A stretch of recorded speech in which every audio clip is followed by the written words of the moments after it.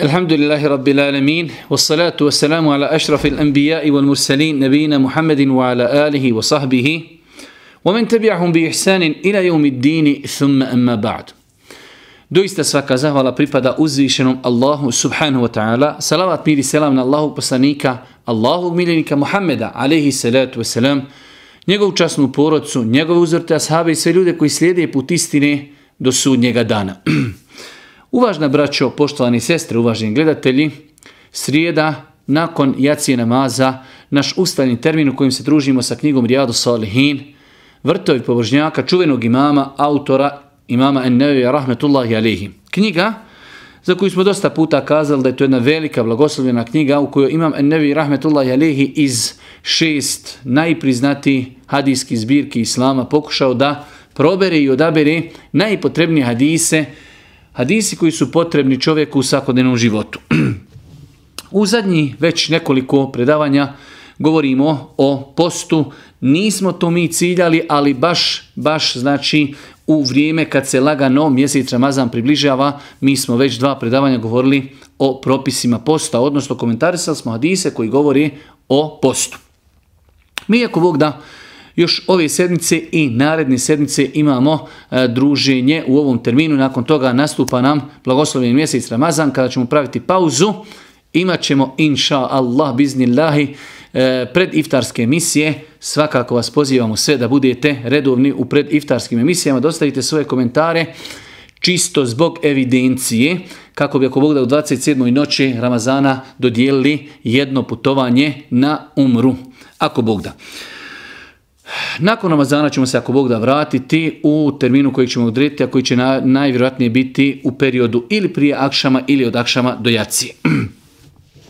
U posljednjim predavanjima mi smo govorili o vrijednosti mjeseca Ramazana, određenim ibadetima vezanim za mjesec Ramazan i govorili smo o određenim propisima koji se vezuju za mjesec Ramazan. Zadnji što smo govorili su bili hadisi 1244. 1245. u kojima supruge Božjeg poslanika alejhi salatu vesselam su spomenule da je Allahov poslanik znao je osvanuti u džunup stanju od intimnog kontakta sa svojim suprugama, znači nastupila bi zora, a on je bio u džunup. Zapostio bi, svakako donio bi namjeru da posti, a nakon toga bi se kupao, nakon toga klanjao sabah namaz, pa smo rekli da je propis da je dozvoljeno da čovjek zaposti, a nije se okupao. Isto tako je dozvoljeno da žena koja se očistila od hajza i želi sutrašnji dan da posti, dozvoljeno da zaposti, donese namjeru da će sutrašnji dan postiti, a nakon nastupanja zori da se okupa i svakako da sabah namaz klanja prije nego što sunce iziđe. To je jedan veoma bitan propis. Velik broj ljudi nije svjesno te činjenice, pa smatraju da se čovjek mora okupati prije nastupanja zori, što nije tačno. Dovoljno je da se čovjek okupa nakon zori, ali je obaveza donijeti namjeru, nijet da ćemo sutrašnji dan postiti kada je u pitanju farz post, dok ako je u pitanju nafila post, dobrovoljni post, rekli smo više puta da čovjek može namjeru za post donijeti čak i nakon sabaha, pod uvjetom da nije uradio ništa što kvari post, znači u periodu od pojave zori do izlaska sunca.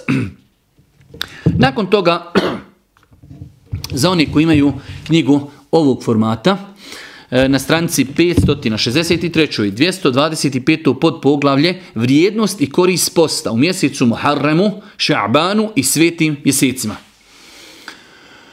Nakon što imam Ennevi, rahmetullahi alihi, spomenuo dosta hadisa koji govori o samom mjesecu Ramazanu, o njegovoj vrijednosti, o vrijednosti posta, te određene hadise koji govori o propisima koji se vezuju za post mjeseca Ramazana, počinje u samom poglavlju govora o postu, počinje govoriti o postu koji nije više vezan za mjesec Ramazan. Ovo sve što smo do sad govorili, ili većina propisa koji smo govorili, odnosilo se na propise vezane za Ramazan. Imam Ennevi lagano, kroz nova poglavlja nas vodi u kojima će nam govoriti o drugim vrstama posta koji nisu vezane za post mjeseca Ramazana. Pa kaže vrijednost i koristi posta u mjesecu Muharremu i Ša'banu. Ša'ban je mjesec koji prethodi Ramazanu. Znači imamo Ša'ban, pa Ramazan, pa Šawwal.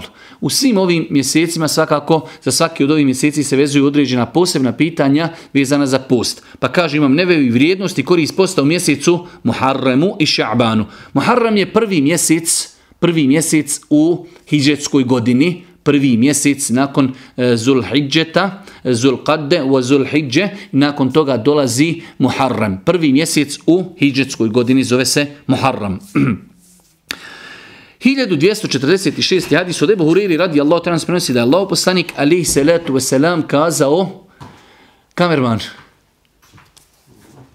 Ebu Huriri radijallahu ta'ala prenosi da je Allahov poslanik alejhi salatu vesselam rekao, najbolji post nakon posta mjeseca Ramazana jeste post u Allahu mjesecu Muharremu, a najbolji namaz nakon propisani farz namaza jeste noćni namaz. Znači, ovaj hadis nam bilježi Imam Muslim, što znači da je hadis definitivno vjerodostojan. Kaže Allahov poslanik, najbolji post nakon posta mjeseca Ramazana. Post mjeseca Ramazana mi smo nekoliko puta kazali da je to jedan od 5 temelja Islama. Pa kaže Allahov poslanik alejhi salatu vesselam, kao da želi da nas podstakne na post u mjesecu Ša'banu, pa kaže Allahov poslanik alejhi salatu vesselam, najbolji post nakon mjeseca Ramazana jeste post u Allahov mjesecu Muharremu. Najbolji post koji čovjek može postiti nakon Ramazana jeste post u mjesecu Muharremu. Rekli smo da je Muharrem prvi mjesec u hidžetskoj godini. A najbolji namaz nakon propisanih namaza jeste noćni namaz. Imamo znači propisane namaze. Šta je to nakon propisanih namaza najbolji? Najbolji namaz jeste noćni namaz kojeg čovjek klanja u periodu od jacije pa do nastupanja zori, odnosno pojave zori, nastupanja sabahskog vremena. Pa nam ovaj hadis jasno potvrđuje vrijednost i bitnost posta u mjesecu Muharremu. Isto tako ovaj hadis nas podstiče na post riječima najbolji post nakon mjeseca Ramazana. Svakako ako je to toliko dobar post da je on odmah nakon mjeseca Ramazana u vrijednosti, to trebalo bi da kod nas pobudi htjenje i želju da budemo od onih ljudi koji će u tom mjesecu postiti onoliko koliko, ako Bog da, mognemo. Nakon toga 1247. hadis od Aiši radijallahu ta'ala se prenosi da je vjerovjesnik sallallahu alejhi ve sellem ni u jednom mjesecu nije postio više dana dobrovoljnog posta od mjeseca Ša'bana. On bi postio čitav Ša'ban. U drugoj verziji se navodi postio bi cijeli Ša'ban izuzev nekoliko dana, hadis bilježi Buharija i Muslim. Mi smo o tome već nekoliko puta govorili, ali evo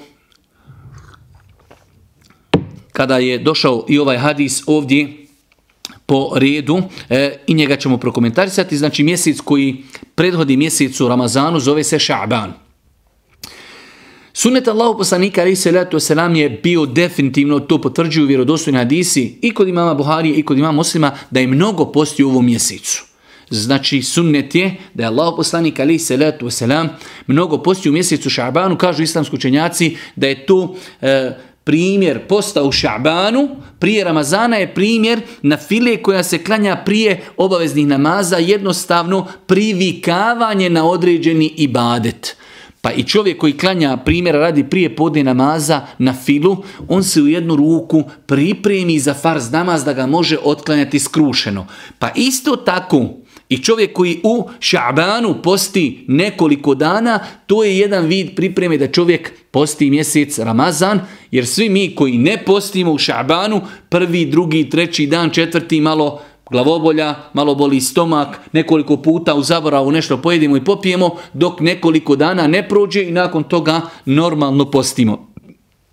Pa je mjesec Ša'ban prilika da se čovjek, hajde da kažemo, malo uposti, da se malo, hajde da kažemo, privikni na ibadet posta, nakon toga kada nastupi mjesec Ramazan, da jednostavno bude spreman za taj veličanstveni ibadet. Pa kaže Aiša radijallahu ta'ala u ovom hadisu, možda će neko pomisliti kako su ovi hadisi kontradiktorni. U jednom hadisu Aiša kaže poslanik bi postio cijeli Ša'ban. A u drugom kaže postio bi skoro cijeli Ša'ban osim nekoliko dana.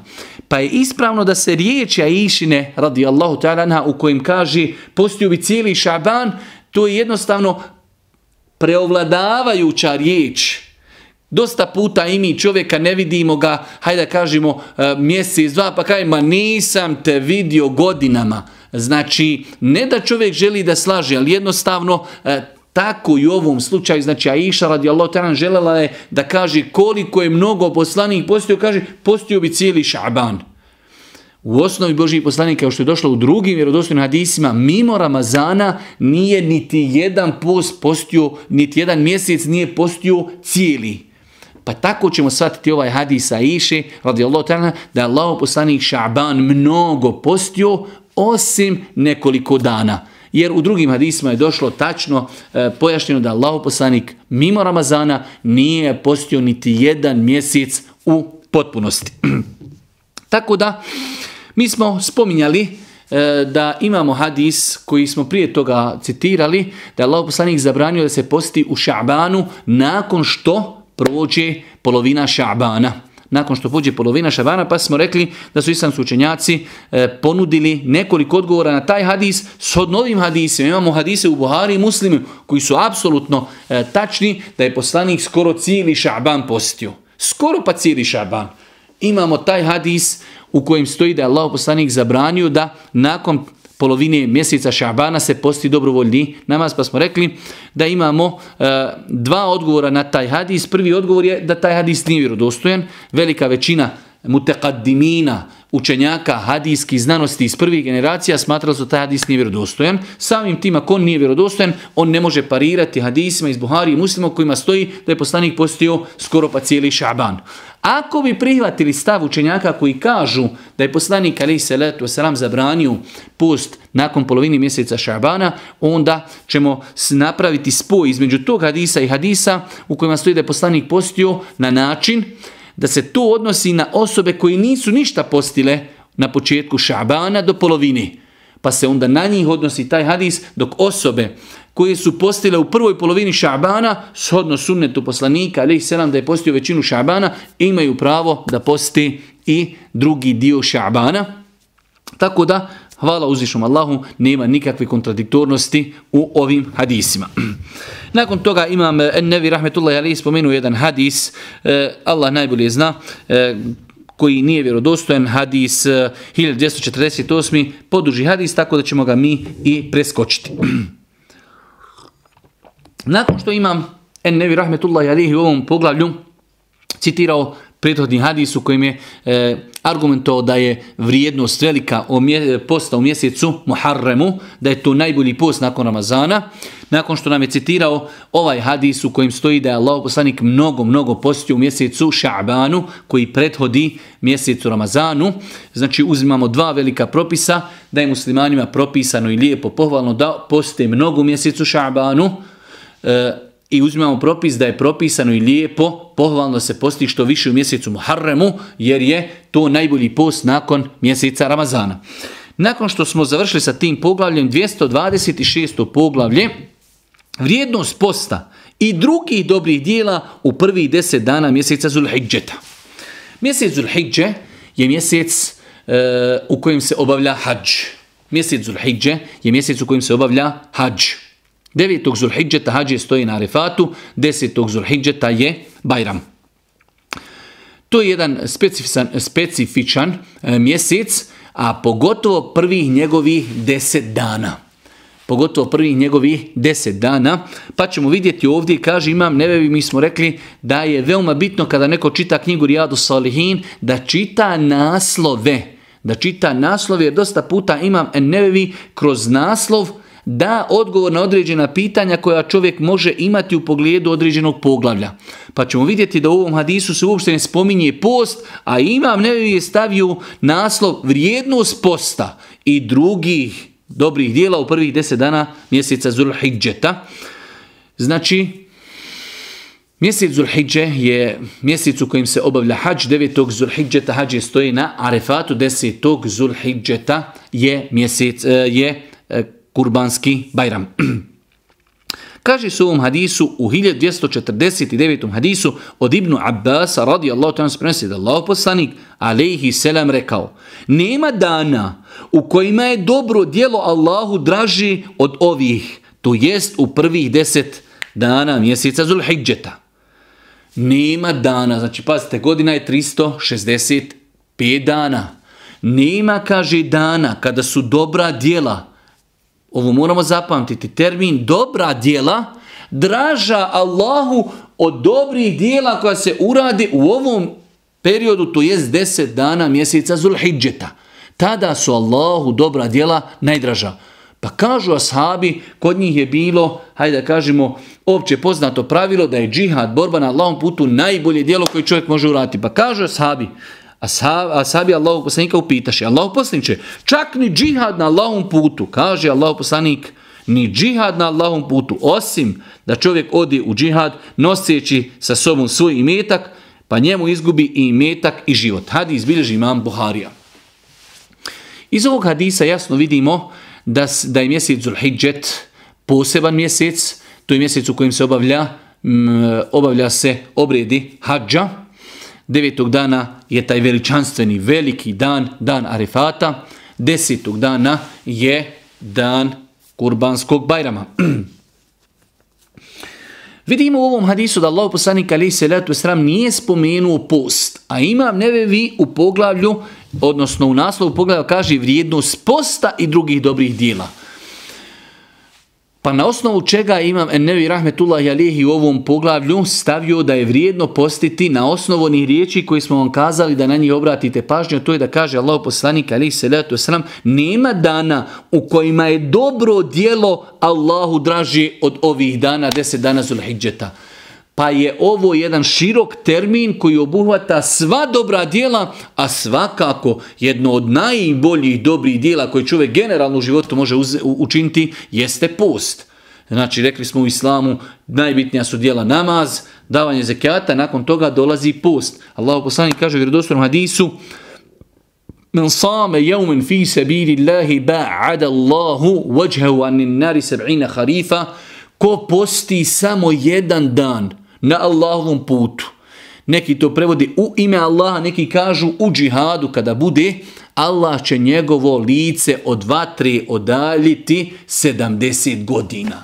Pa je post jedan od velikih ibadeta u islamu, pa kaže Allahov poslanik, ponovo se vraćamo u ovom hadisu, govoreći o prvih 10 dana Zulhidžeta, to su dani u kojima su dobra djela najdraža Allahu, pa svakako termin dobra djela obuhvata i post.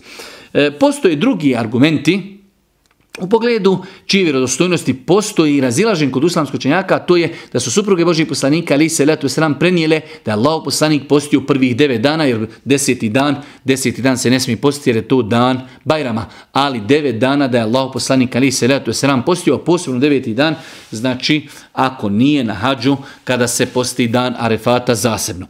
U svakom slučaju, ovo je jedan veličanstveni hadis koji nas svake godine ponovo osvježava kada nastupi mjesec Zulhidže. Možemo na hudbama slušati, u predavanjima, u obraćanjima, znači tekstovima putem interneta kako ljudi jedni druge postiču baš ovim hadisom da povećaju intenzitet činjenja dobrih djela, jer su to dani kada su Allahu subhanahu wa ta'ala dobra djela. Bilo koje dobro djelo Allahu je u tim danima najdraži, a to svakako, rekli smo, obuhvata i ibadet posta, pa je zbog toga Imam Nevevi rahmetullahi alejhi u ovom poglavlju citirao ovaj hadis, iako hadis ne govori o postu, ali svojom općenitošću on obuhvata i ibadet posta.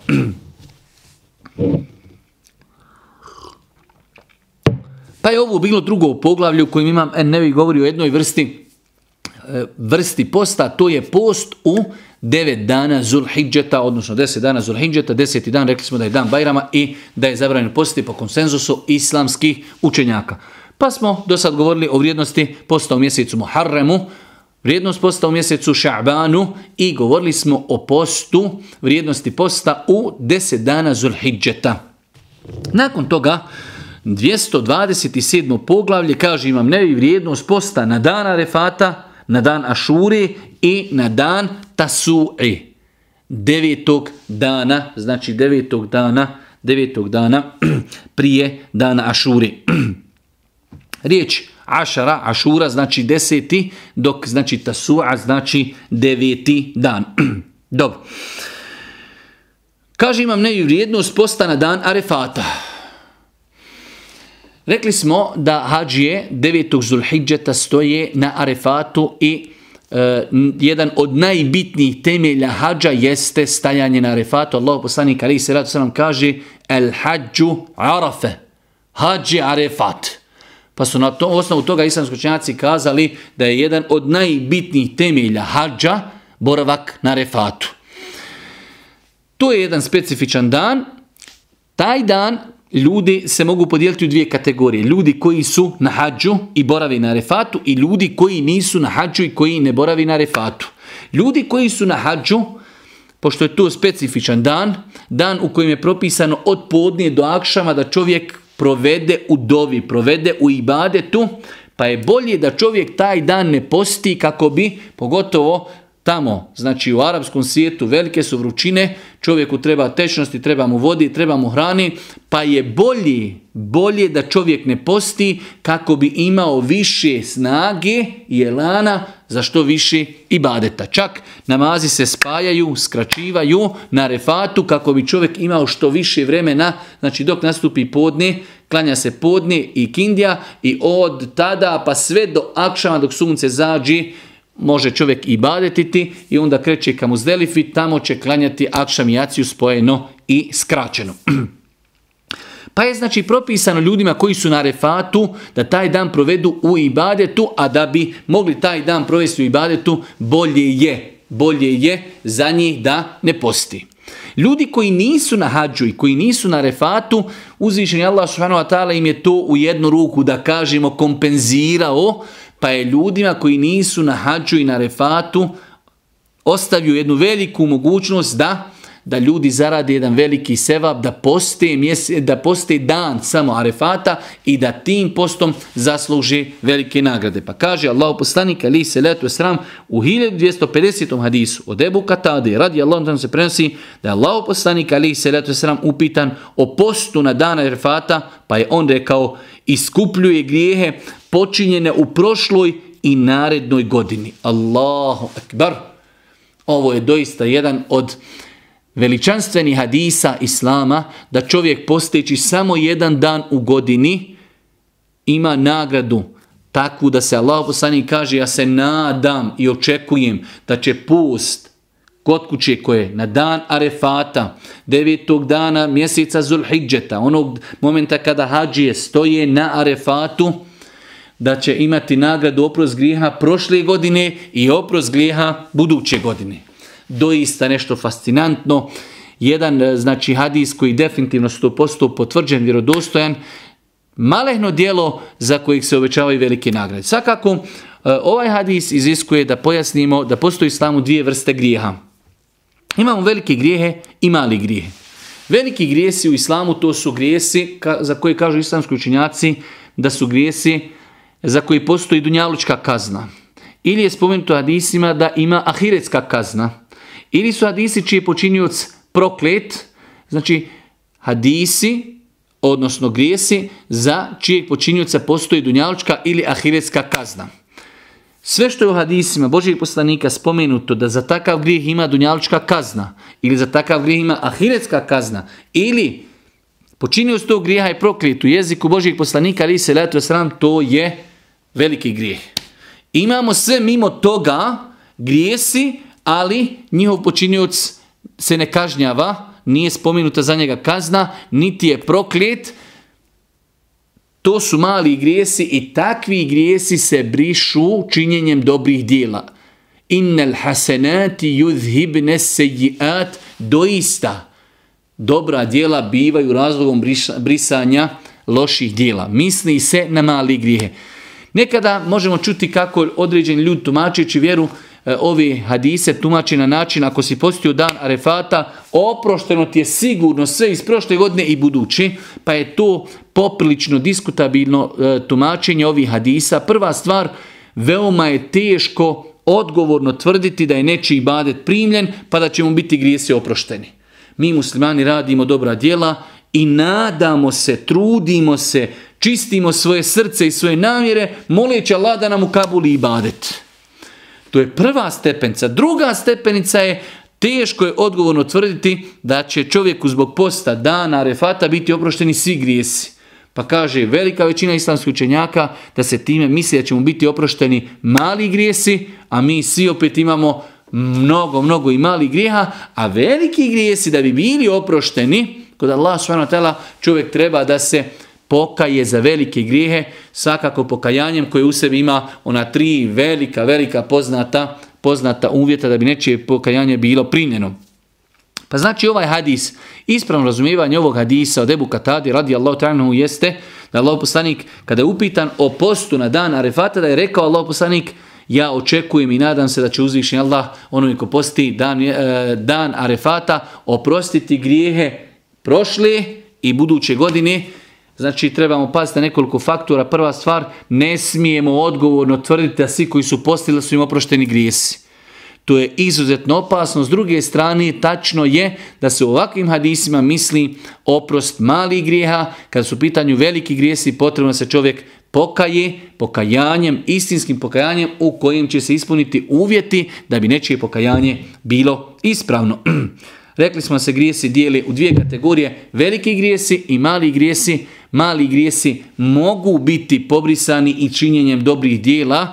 Došlo je u vjerodostojnom hadisu da Allah poslanik alejhi salatu vesselam kazao ittaqillaha haythuma kunt wa atbi'i sayyi'ata al-hasanata tamhuha wa khaliqin nas bi khuluqin hasan. Boj se Allaha ma gdje bio i kada uradiš loše djelo poprati ga dobrim djelom koji će ga pobrisati.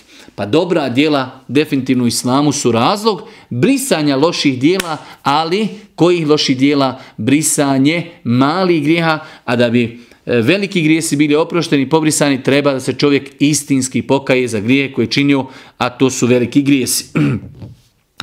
Pa znači ovo nam je jedan novi propis kojeg bi trebao vjernik da zna, a to je da je propisano ljudima koji nisu na hadžu i koji ne stoje na Arefatu da poste 9. dan mjeseca Zulhidžeta, dan kada stoje muslimani na Arefatu. Nerijetko se dešava da Allah oprosti da nekada se kalendar ne poklopi sa onim što je u praksi, pa ćete vidjeti da primjer radi ponedjeljak je na kalendaru dan Arefata, a hađije stoje u utorak na Arefatu, pa kada će čovjek postiti? Definitivno će postiti onda kada hađije stoje na Arefatu, jer je to upravo dan Arefata. Rekli smo da se ljudi u pogledu tog pitanja dijeli u 2 kategorije, ljudi koji su na hađu stoje na Arefatu i ljudi koji nisu na hađu. Ljudi koji su na hađu, njima je propisano da spoje podne i kindiju i da se posvete ibadetu sve do zalaska sunca. Zato im je potrebna snaga, potrebno im je izdržljivost, potrebna im je voda, potrebno im je piće, potrebna im je hrana, pa je bolje da ne posti. Poslije ćemo se vratiti da li mogu postiti, pa je bolje da ne posti kako bi mogli što više ibadeti. Ljudi koji nisu na hađu, uzvišeni Allah iz svoje milosti podario im je, kompenzirao im je nešto da oni kod kuće mogu postiti taj dan i obeća im se velika nagrada, a to je oprost grijeha iz buduće i prošle godine. Rekli smo da je ispravno razumijevanje toga da se misli na male grijehe. Ostaje zadnje pitanje, to je da li može neko postiti dan Arefata? Može. Može se postiti na dan Arefata, misli se na hađije. Da li neko od hađija može postiti na dan Arefata? Može postiti, nije to apsolutno zabranjeno. Bilo je među prvim generacijama ljudi, ashaba i tabiina koji su postili dan Arefata, ali smo mi rekli da je bolje da se ne posti. Allahov poslanik kada je bio na Arefatu, pred kraj dana su mu poslali su mu zdjelu sa mlijekom da vide da li posti ili ne posti, pa Allahov poslanik pred narodom popio mlijeko kako bi shvatili da on taj dan nije postio. Ali u svemu tom je opet, samo je to znači sunnet, nije zabranjeno postiti na dan Arefata ako bi čovjek bio jak, imao znači mogućnosti i da stoji na Arefatu i da ibadeti i da posti, inšallah biznillah, nadamo se da će imati nagradu posta. Pa je ovo jedan 4. dodatni propis kojeg smo večeras naučili. Naučili smo da je pohvalno postiti u mjesecu Muharremu, naučili smo da je pohvalno postiti u mjesecu Ša'banu, što više, naučili smo da je pohvalno postiti u prvih 9 dana mjeseca Zulhidžeta. Naučili smo da je posebna nagrada obećana onima koji poste 9. dan Zulhidžeta, Znači, u svih 9 dana je lijepo postiti, ali 9. dan Zulhidžeta je posebna nagrada, to je dan kada stoje ljudi na Arefatu i rekli smo da se to prvenstveno odnosi na ljude koji nisu hadžije, koji nisu na Arefatu, da hadžije ne trebaju postiti, ali ako bi neko postio, nije, inša Allah, biznillahi, pogriješio.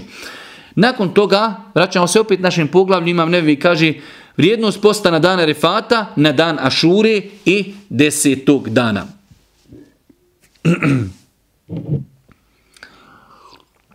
10. dan mjeseca Muharrema i 9. dan mjeseca Muharrema Tasu'a. Kaže se u hadisu 1251. od Ibnu Abbasa radijallahu anhu prenosi da je Allahov poslanik alejhi salatu vesselam postio na dan Ašure i da je naredio da se posti toga dana.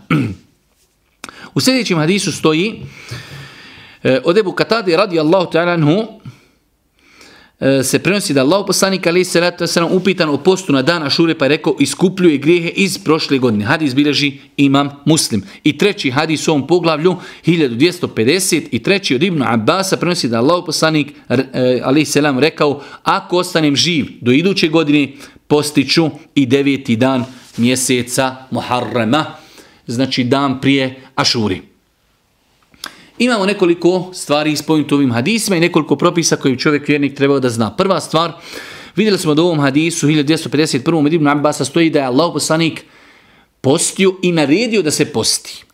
Allah najbolje zna, ovaj hadis se odnosi na vrijeme dok još Ramazan nije bio propisan, pa u početku Islama je bilo naređeno i propisano se posti dan Ašure. Bio je naređen. Nakon toga kada je, kao što je došlo vjerodostojnim argumentima i hadisima, kada je došla i upotpunjena naredba da se posti mjesec Ramazan, post dana Ašure je ostao dobrovoljan. Ostao je dobrovoljan, ko hoće da posti, ko neće, ne mora postiti. Pa je nama muslimanima jedina stroga obaveza postimo mjesec Ramazana. U početku Islama je dan Ašure bio propisan, nakon što je propisan mjesec Ramazan da se posti dan Ašure, 10. dan mjeseca Muharrema je pohvalno postiti. Pa prva stvar, znači, nije obaveza postiti dan Ašure, već je to pohvalno za one koji želi. Druga stvar jeste kakva nagrada je obećana onima koji poste dan Ašure, 10. dan mjeseca Muharrema. Allahov poslanik alejhi salatu vesselam kaže u ovom hadisu opet od Ebu Katade da Allahov poslanik alejhi salatu vesselam kazao iskupljuje grijehe iz prošle godine. Dan Arefata, dvije stvari, iskupljuje grijehe prošle i buduće. Dan Ašure, 10. dan mjeseca Muharrema, njegova nagrada za one koji poste jeste da će brisati njihove male grijehe počinjene u protekloj godini. Pogledajte opet, velika nagrada za post samo jednog dana u godini, čovjek ima priliku da mu se oproste mali grijesi. Opet vraćamo se, ne možemo odgovorno tvrditi da svi ljudi koji su postili, da je njihov post primljen i da će im biti oprošteni grijesi, već se mi nadamo, svoja srca vezujemo za Allaha, čistimo svoje namjere i nijete, postimo radi Allaha, nadajući se njegovoj nagradi, nadajući se njegovom rahmetu i milosti da će nam biti oprošteni grijesi. Treća stvar jeste spomenuto u ovom 1253. hadisu od Ibnu Abbasa da je Allahov poslanik rekao ako budem živ do sljedeće godine postiću i 9. dan kako bi se njegov post razlikovao od posta Židova. Pa je Allahov poslanik alejhi salatu vesselam kazao da će postiti i 9. dan. Allahov poslanik nije doživio sljedeću godinu, pa nam ostaje da se post u mjesecu, odnosno post Ašure može, da kažemo, imati nekoliko stepeni. Prva stvar jeste da čovjek može posti samo 10. dan mjeseca Muharrema koji se zove dan Ašure. Iako posti, duboko se nadamo da potpada pod ovu nagradu koju je Allahov poslanik alejhi salatu vesselam spomenuo, a to je da mu se brišu grijesi mali iz prethodne godine koja je, znači prethodne godine. Imamo verziju da čovjek posti i 9. dan shodno onome što je poslanik nagovijestio da će učiniti u narednoj godini, a nije to učinio, pa je još potpunija verzija da čovjek posti 9. i 10. dan. Posti 9. i 10. dan. I imamo određene hadise u pogledu kojih postoji razilaženje, da li su vjerodostojni ili nisu, ali pošto je mjesec Muharrem, mjesec u kojem se može svakako postiti dobrovoljni post, nema smetnje da se posti i 11. dan. dovoljno je da ga čovjek posti sa namjerom i nijetom da je to post u mjesecu Muharremu. I to je, inšallah, bit će za to nagrađen. A s druge strane, pošto uvijek postoji mogućnost je li određen na vrijeme da je nastupio mjesec ili ne, znači iz neke predostrožnosti da bi čovjek sigurno postio dan Ašure, jer se može desiti da je Ašura sutra ili znači prije na dan, dobro je da čovjek posti 9. dan mjeseca Muharrema, 10. i 11. Svakako, ako može da posti samo jedan dan, ne može više, onda će postiti samo dan Ašure. Ako može postiti 2 dana, onda će postiti 9. i 10. Ako ima snage i kuveta, onda da posti 9., 10. i 11. definitivno, i to je svakako dobro. Bez obzira da li hadisi u kojima se spominje 11. dan ili ne, da li su vjerodostojni ili ne, post u mjesecu Muharremu je definitivno znači propisan post, validno dobro djelo, tako da bez obzira da li hadisi koji govori o 11. danu kao na osob, da li su vjerodostojni ili nisu, post tog dana definitivno je validno postiti, pogotovo ako bi postili iz neke predostrožnosti da čovjek bude siguran da je postio dan Ašuri. Pa je ovo još jedan novi propis koji smo, ako Bog da, večeras naučili nakon što smo naučili vrijednost posta u Ša'banu, nakon što smo naučili vrijednost posta u Muharremu, nakon što smo naučili propis posta u 10 dana Zulhidžeta, nakon što smo naučili propisi posta vezani za dan Arefat, nakon što smo naučili propis posta o postu na dan Ašuri, pa smo rekli da postoje 3 neke mogućnosti verzije. Može se postiti samo dan Ašuri, 10. dan mjeseca Muharrema, možemo postiti 9. i 10. To je neka najpotpunija, vjerodostojna da kažemo verzija, jer je poslanik nagovijestio da bi postio sljedeće godine 9. i 10. a može se postiti i 11. dan iz 2 razloga, odnosno iz 3 razloga. Postoje hadisi u pogledu koji postoji razilaženje da li znači ima poseban hadis koji postiče na post 11. dana. Ako bi rekli da ti hadisi nisu vjerodostojni, možemo 11. dan postiti da li iz predostrožnosti da potrefimo sigurno dan Ašure ili da postimo sa namjerom opći na file, jer je mjesec, rekli smo, Muharrem, mjesec u kojem je pohvalno i lijepo postiti. Nakon toga Imam Nevevi prelazi na jedno opet novo poglavlje koje govori o vrijednosti posta, jedno novo poglavlje koje inšallah svake godine slušamo nakon što završi mjesec Ramazan. Mi smo rekli hidžetski mjeseci se redaju da ide Ša'ban, pa ide Ramazan, pa nakon toga ide Šawwal.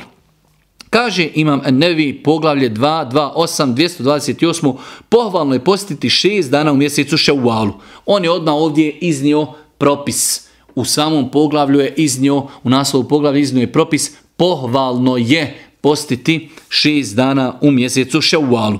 Kaže se od Ebu Ejuba el Ensarija radijallahu ta'ala prenosi da je Allahov poslanik alejhi selam rekao: ko isposti mjesec Ramazana, a zatim u Šawwalu isposti još 6 dana, kao da je postio čitavu godinu. Imam Nevevi rahmetullahi alejhi u ovom poglavlju je citirao samo jedan hadis.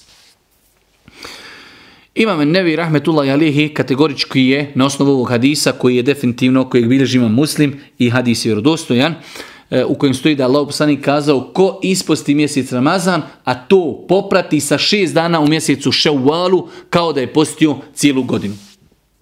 Na osnovu ovog hadisa islamski učenjaci su kazali, velika većina, osim imama Malika, da je propisano u mjesecu Šawwalu da se posti 6 dana na file, shodno ovom hadisu, i da inšala onaj koji to uradi insan, a prije toga je postio mjesec Šawwala, da mu se upisuje nagrada kao da je postio cijelu godinu. U određenim hadisima je došlo pojašnjenje šta se time misli. Mi znamo da godina ima 365 dana, pa ako postimo mjesec Ramazana, to je 30 dana, a svako dobro djelo se u islamu vrednuje desetorostruko, 30 dana puta 10 je 300. Ostaje nam još oni 60 dana, pa kada postimo 6 dana u mjesecu Šawwalu puta 10, desetorostruko se nagrađuje dobro djelo, 60, 6 puta 10, 60, imali smo Ramazan 30 puta 10, 300, 300 plus 60 jednako je 360. Pogledajte kako je Islam lijep, kako je Islam savršen. Posti čovjek mjesec Ramazana, nakon toga posti 6 dana u mjesecu Šawwalu, kao da je postio tokom cijele godine. Kada je u pitanju post u mjesecu Ševalu, treba znati nekoliko stvari. Prva stvar, dosta puta slušamo od kada se može početi post u mjesecu Ševalu, pošto imamo ubjeđenja da dan da Bajram ramazanski traje nekoliko dana. Tačno je da dan Bajrama je jedan. Da dan Bajrama u kojem je zabranjeno postiti je samo jedan dan kada je u pitanju ramazanski Bajram, tako da već drugog dana se može početi. To da li će neko početi ili ne, to je njegova stvar, ali gledano s aspekta islamskog prava, fikha, da li je dozvoljeno? Dozvoljeno. Znači prvi dan je zabranjeno postiti po konsenzusu islamskog učenjaka, drugi dan se već može početi postiti na fila i moj savjet je generalno svima onima nakon Ramazana da li će postiti drugi dan ili treći, to je manje ili više, ali što prije da počnu, prije će ako Bog da završiti i prije će, hajde da kažemo, obezbijediti sebi obećanu nagradu. Pa je prva stvar da se znači samo ne posti prvi dan ramazanskog Bajrama kada je strogo zabranjeno postiti, već drugog dana se može postiti. Druga stvar, kako se mogu postiti spomenuti dani? Mogu se postiti pojedinačno, mogu se postiti i spojeno. Što znači? Može čovjek odmah drugog dana početi postiti i u cugu postiti 6 dana, može postiti jedan dan, pa 2, 3 pauzirati, pa opet jedan dan, pa pauzirati, pa jedan dan, pa pauzirati i tako dalje, dok ne isposti 6 dana u mjesecu Ševalu. Opet neko lično iskustvo, najbolje je ispostiti 6 dana u komadu. Čovjek je friško izišao iz Ramazana, ima dobru naviku da posti, 6 dana da isposti i da time zaokruži ovaj veličanstveni ibadet. Pitanje koje svake godine se postavlja vezano za post mjeseca Ševala, a to je sestre koje su imali mjesečnicu u Ramazanu, da li moraju prvo napostiti, a nakon toga postiti mjesec Ševala ili mogu postiti mjesec Ševala. Pa postoji jako razilaženje kod islamskog učenjaka. Inšala bizna, tačno je da žena ako bi mogla napostiti i nakon toga stići postiti još 6 dana, to bi bilo najbolje, ali time smo je poprilično obavezali, znači 6 ili 7 dana koje je propustila zbog hajza i 6 dana u Ševalu, otprilike u Ševalu je postila 13 ili 14 dana, što je poprilično opterećenje. Ako bi mogla, najbolje bi postupila. Ako ne bi mogla toliko da posti, onda ćemo joj kazati da može postiti 6 dana Ševala, a Allah dželešanu je olakšao da tokom cijele godine do sljedećeg mjeseca Ramazana ima 11 mjeseci da naposti dane iz Ramazana koje nije postila zbog mjesečnici. Pa znači, dosta puta se o tome polemiše, pitanja se postavljaju. Inšala biznillah, Allah dželešanu je ženi dozvolio koja nije postila u mjesecu Ramazanu iz razloga mjesečnice, da to naposti u toku godine do sljedećeg Ramazana, a post mjeseca Ševala je ograničen. Ako mjesec Ševala prođe, ta nagrada nas je promašila, pa je inšala bi iznillah ispravno i tačno da se može postiti 6 dana Ševala prije nego se naposti. Svakako ona sestra koja bi mogla fizički, tjelesno, zdravstveno da izdrži pa da naposti 6 ili 7 dana koji nije postila zbog mjesečnice i nakon toga da posti 6 dana Ševala, sve to u jednom mjesecu, definitivno to bi bilo najbolje. To je novi propis kojeg smo naučili večeras, a znači radi se o mjesecu, odnosno postu 6 dana Ševala, pa čovjek treba da zna, znači u Ša'banu koji je prije Ramazana je pohvalno mnogo postiti, dolazi Ramazan kada je obaveza postiti, nakon Ramazana dolazi mjesec koji se zove Ševal i u tom mjesecu je pohvalno postiti 6 dana, a može se postiti i više od toga. Mi ćemo, ako Bog da, ja sam planirao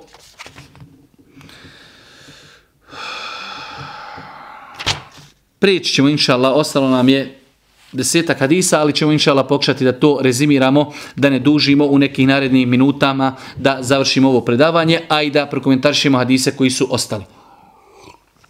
Kaže Imam en-Nevevi 229. to poglavlje, pohvalno je postiti ponedjeljak i četvrtak.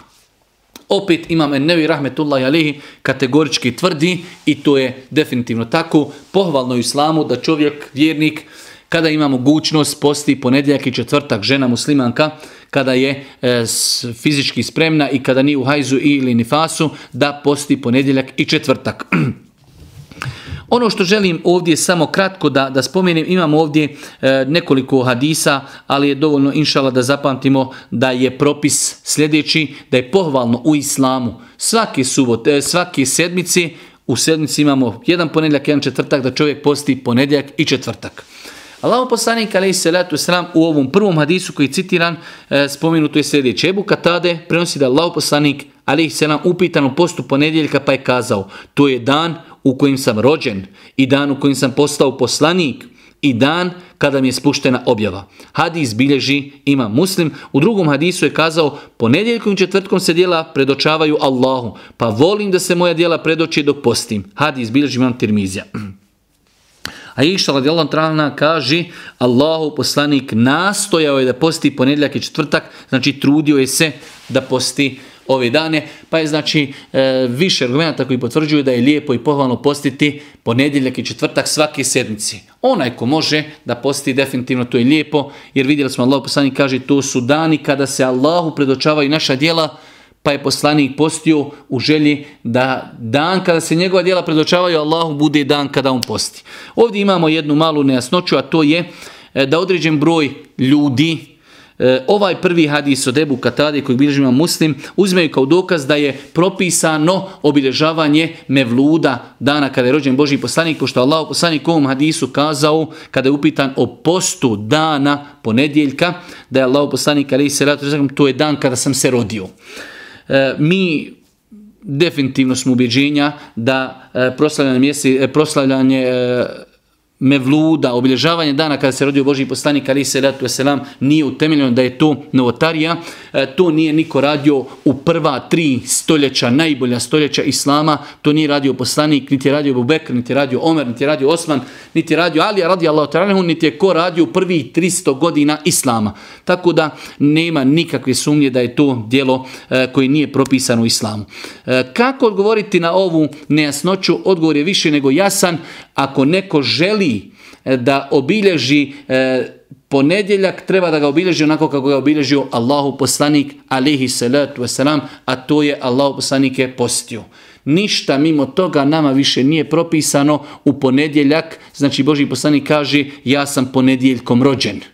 I mi znamo da je rođen Božji poslanik ponedjeljkom, to je 100%, ali ne postoji vjerodostojni dokaz da je Božji poslanik alejhi selatu vesselam rođen 12. Rabiul Evvala, pogotovo što svake godine se 12. Rabiul Evval javlja u drugim danima. Tako da nema nikakvog utemeljenja praviti i obilježavati rođendan Božjeg poslanika alejhi selatu vesselam, a ako bi rekli da neko nešto obilježava, onda neka to uradi onako kako je radio poslanik, neka posti ponedjeljak i četvrtak i to je ono što može čovjek da uradi. Nakon toga 230. poglavlje, pohvalno je u svakom mjesecu postiti po 3 dana. Pa nakon toga Imam Nevevi, nakon što je konstatirao da je pohvalno i lijepo u svakom mjesecu postiti po 3 dana, kaže najbolje ova 3 dana postiti u takozvanim bijelim danima, a to su 13., 14. i 15. dan u svakom hidžetskom mjesecu. Imam Nevevi rahmetullahi alejhi iznio je ovdje konstataciju da imamo 2 propisa. Imamo propis da je pohvalno i lijepo u svakom mjesecu postiti 3 dana. U svakom mjesecu se posti 3 dana i opet smo rekli zašto 3 dana puta 10 dobrih dijela kao da je čovjek postio cijeli mjesec. Pa je pohvalno i lijepo da zapamtimo sljedeći propis. Nakon što smo naučili propis da je lijepo islam postiti ponedjeljak i četvrtak, pohvalno je i lijepo postiti 3 dana u svakom mjesecu. Nakon toga, nakon što smo konstatirali da se u toku mjeseca posti 3 dana, a kada je najljepše postiti ta 3 dana, kada je najljepši, možemo i postiti kada hoćemo. Prva 3 dana, druga 3 dana, u sredini, na kraju, bitno je da ko hoće da upraktikuje taj sunnet, da posti 3 dana u svakom mjesecu. Ali, kaže Imam Nevevi, najljepše je da ta 3 dana, ako ćemo taj sunnet prakticirati, da bude 13., 14. i 15. dan hidžetskog mjeseca. Nakon toga Imam Nevevi rahmetullahi alejhi kao veliki muhaddis spomenuo je nekoliko argumenata Prvo argumenti koji govori da je sunnet postiti 3 dana u svakom mjesecu. Hadis od Ebu Hureyri 1258. od Ebu Hureyri, moj prisni prijatelj Muhammed a.s. savjetovao mi je da postim 3 dana u svakom mjesecu. Da klanjam 2 rekata duha namaza i da klanjam vitr namaz prije nego što zaspim. Hadis bilježi Buharija Muslim. Pa Ebu Hureyre kaže, poslanik mi je savjetovao da svaki mjesec postim 3 dana, da klanjam 2 rekata duha namaza i da klanjam vitre prije nego što idem spavati.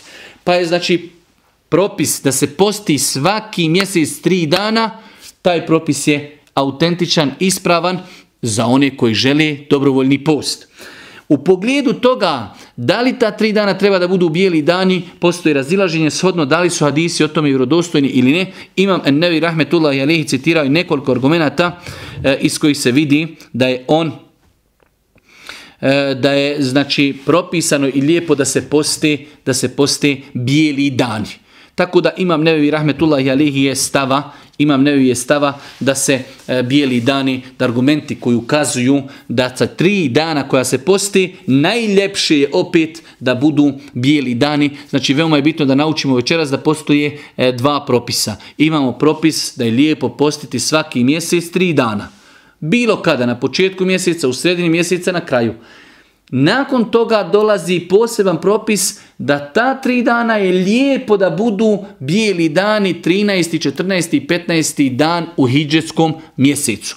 U pogledu toga postoji određeno razilaženje kod učenjaka da li argumenti koji posebno naglašavaju da se posti ta 3 dana su vjerodostojni ili ne. Imam Nevevi rahmetullahi alejhi citirao nekoliko argumenata kojima je želio da potvrdi tu činjenicu, tako da inšallah biznillah oni koji posti s namjerom da poste 3 dana, bijele dane, duboko se nadamo da će imati nagradu zbog velikog broja hadisa u kojima je spomenuto da je Allahov poslanik alejhi selatu vesselam posticao da ta 3 dana budu baš u bijelim danima, a rekli smo bijeli dani su 13., 14. i 15. dan u hidžetskom mjesecu. I zadnja stvar vezana za večerašnje predavanje, zadnje kao podpoglavlje, zadnja vrijednost. Dosad smo sve govorili o zasebnim vrstama posta u islamu nakon mjeseca Ramazana i za kraj kaže Imam Nevevi 231. poglavlje. Vrijednost davanja i pripremanja iftara postaču.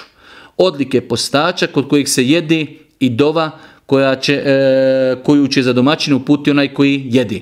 Znači 3 stvari Imam Nevevi će nam spomenuti u narednom poglavlju. Prva stvar, vrijednost pripremanja iftara za postača. U islamu je pohvalno i lijepo da čovjek pripremi nekome iftar. Insan posti, mi ga ugostimo i priredimo iftar. Vidjet ćemo da je došlo opet u hadisu u pogledu kojeg postoji razilaženje da li je vjerodostojan ili ne. Definitivno mi kada priredimo iftar postaču, mi smo radili sevap. Sada je pitanje samo da li je taj sevap preciziran. Imam Nevevi rahmetullahi alejhi u hadisu 1265. Citirao nam je hadis od Zeid ibn Halda el-Džuhenija, da je Allahov poslanik alejhi selatu selam rekao, ko nahrani postača imat će nagradu kao i on, s tim da od postačeve nagrade ništa neće biti oduzeto. Pa prvi propis u ovom poglavlju zadnjem jeste da insan koji nahrani postača definitivno će imati nagradu. Ovaj hadis, ako ga prihvatimo da je vjerodostojan, nagrada onome ko priredi iftar postaču jeste kao nagrada samog postača, a da to njemu ništa neće umanjiti. Zato ćete vidjeti da kroz historiju ummet je se uvijek natjecao da ljudima priređuju iftare i danas ćete vidjeti u islamskom svijetu gdje ljudi organiziraju iftare na otvorenom za hiljade ljudi. U Mekki i Medini je skoro pa nemoguće iftariti, što bi rekao, svoju hranu. Koliko se ljudi natječu da prirede iftar nekom od postača, do te mjeri da se ljudi, mi koji smo dole studirali znamo da se ljudi znaju i posvađati ko će za čiju sofru sjesti kako bi baš insan iftario kod određenog insana. Tako da prvi propis jeste da je u islamu pohvalno i lijepo nekom je prirediti iftar,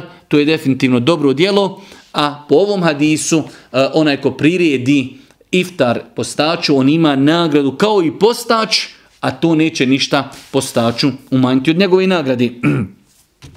Nakon toga Imam Nevi rahmetullahi alihi citirao nam je hadis u pogledu kojeg postoji razilaženje. Allah najbolje zna hadis da li je vjerodostojan ili nije, ali je spomenuto da insan koji posti, a u njegovom prisustvu neko jede, da takav insan, za njega je poslanik rekao, uistinu meleki donose salavat na postača kod kojih se objeduje sve dok oni koji jedu ne završi sjelom ili oni se ne zasite.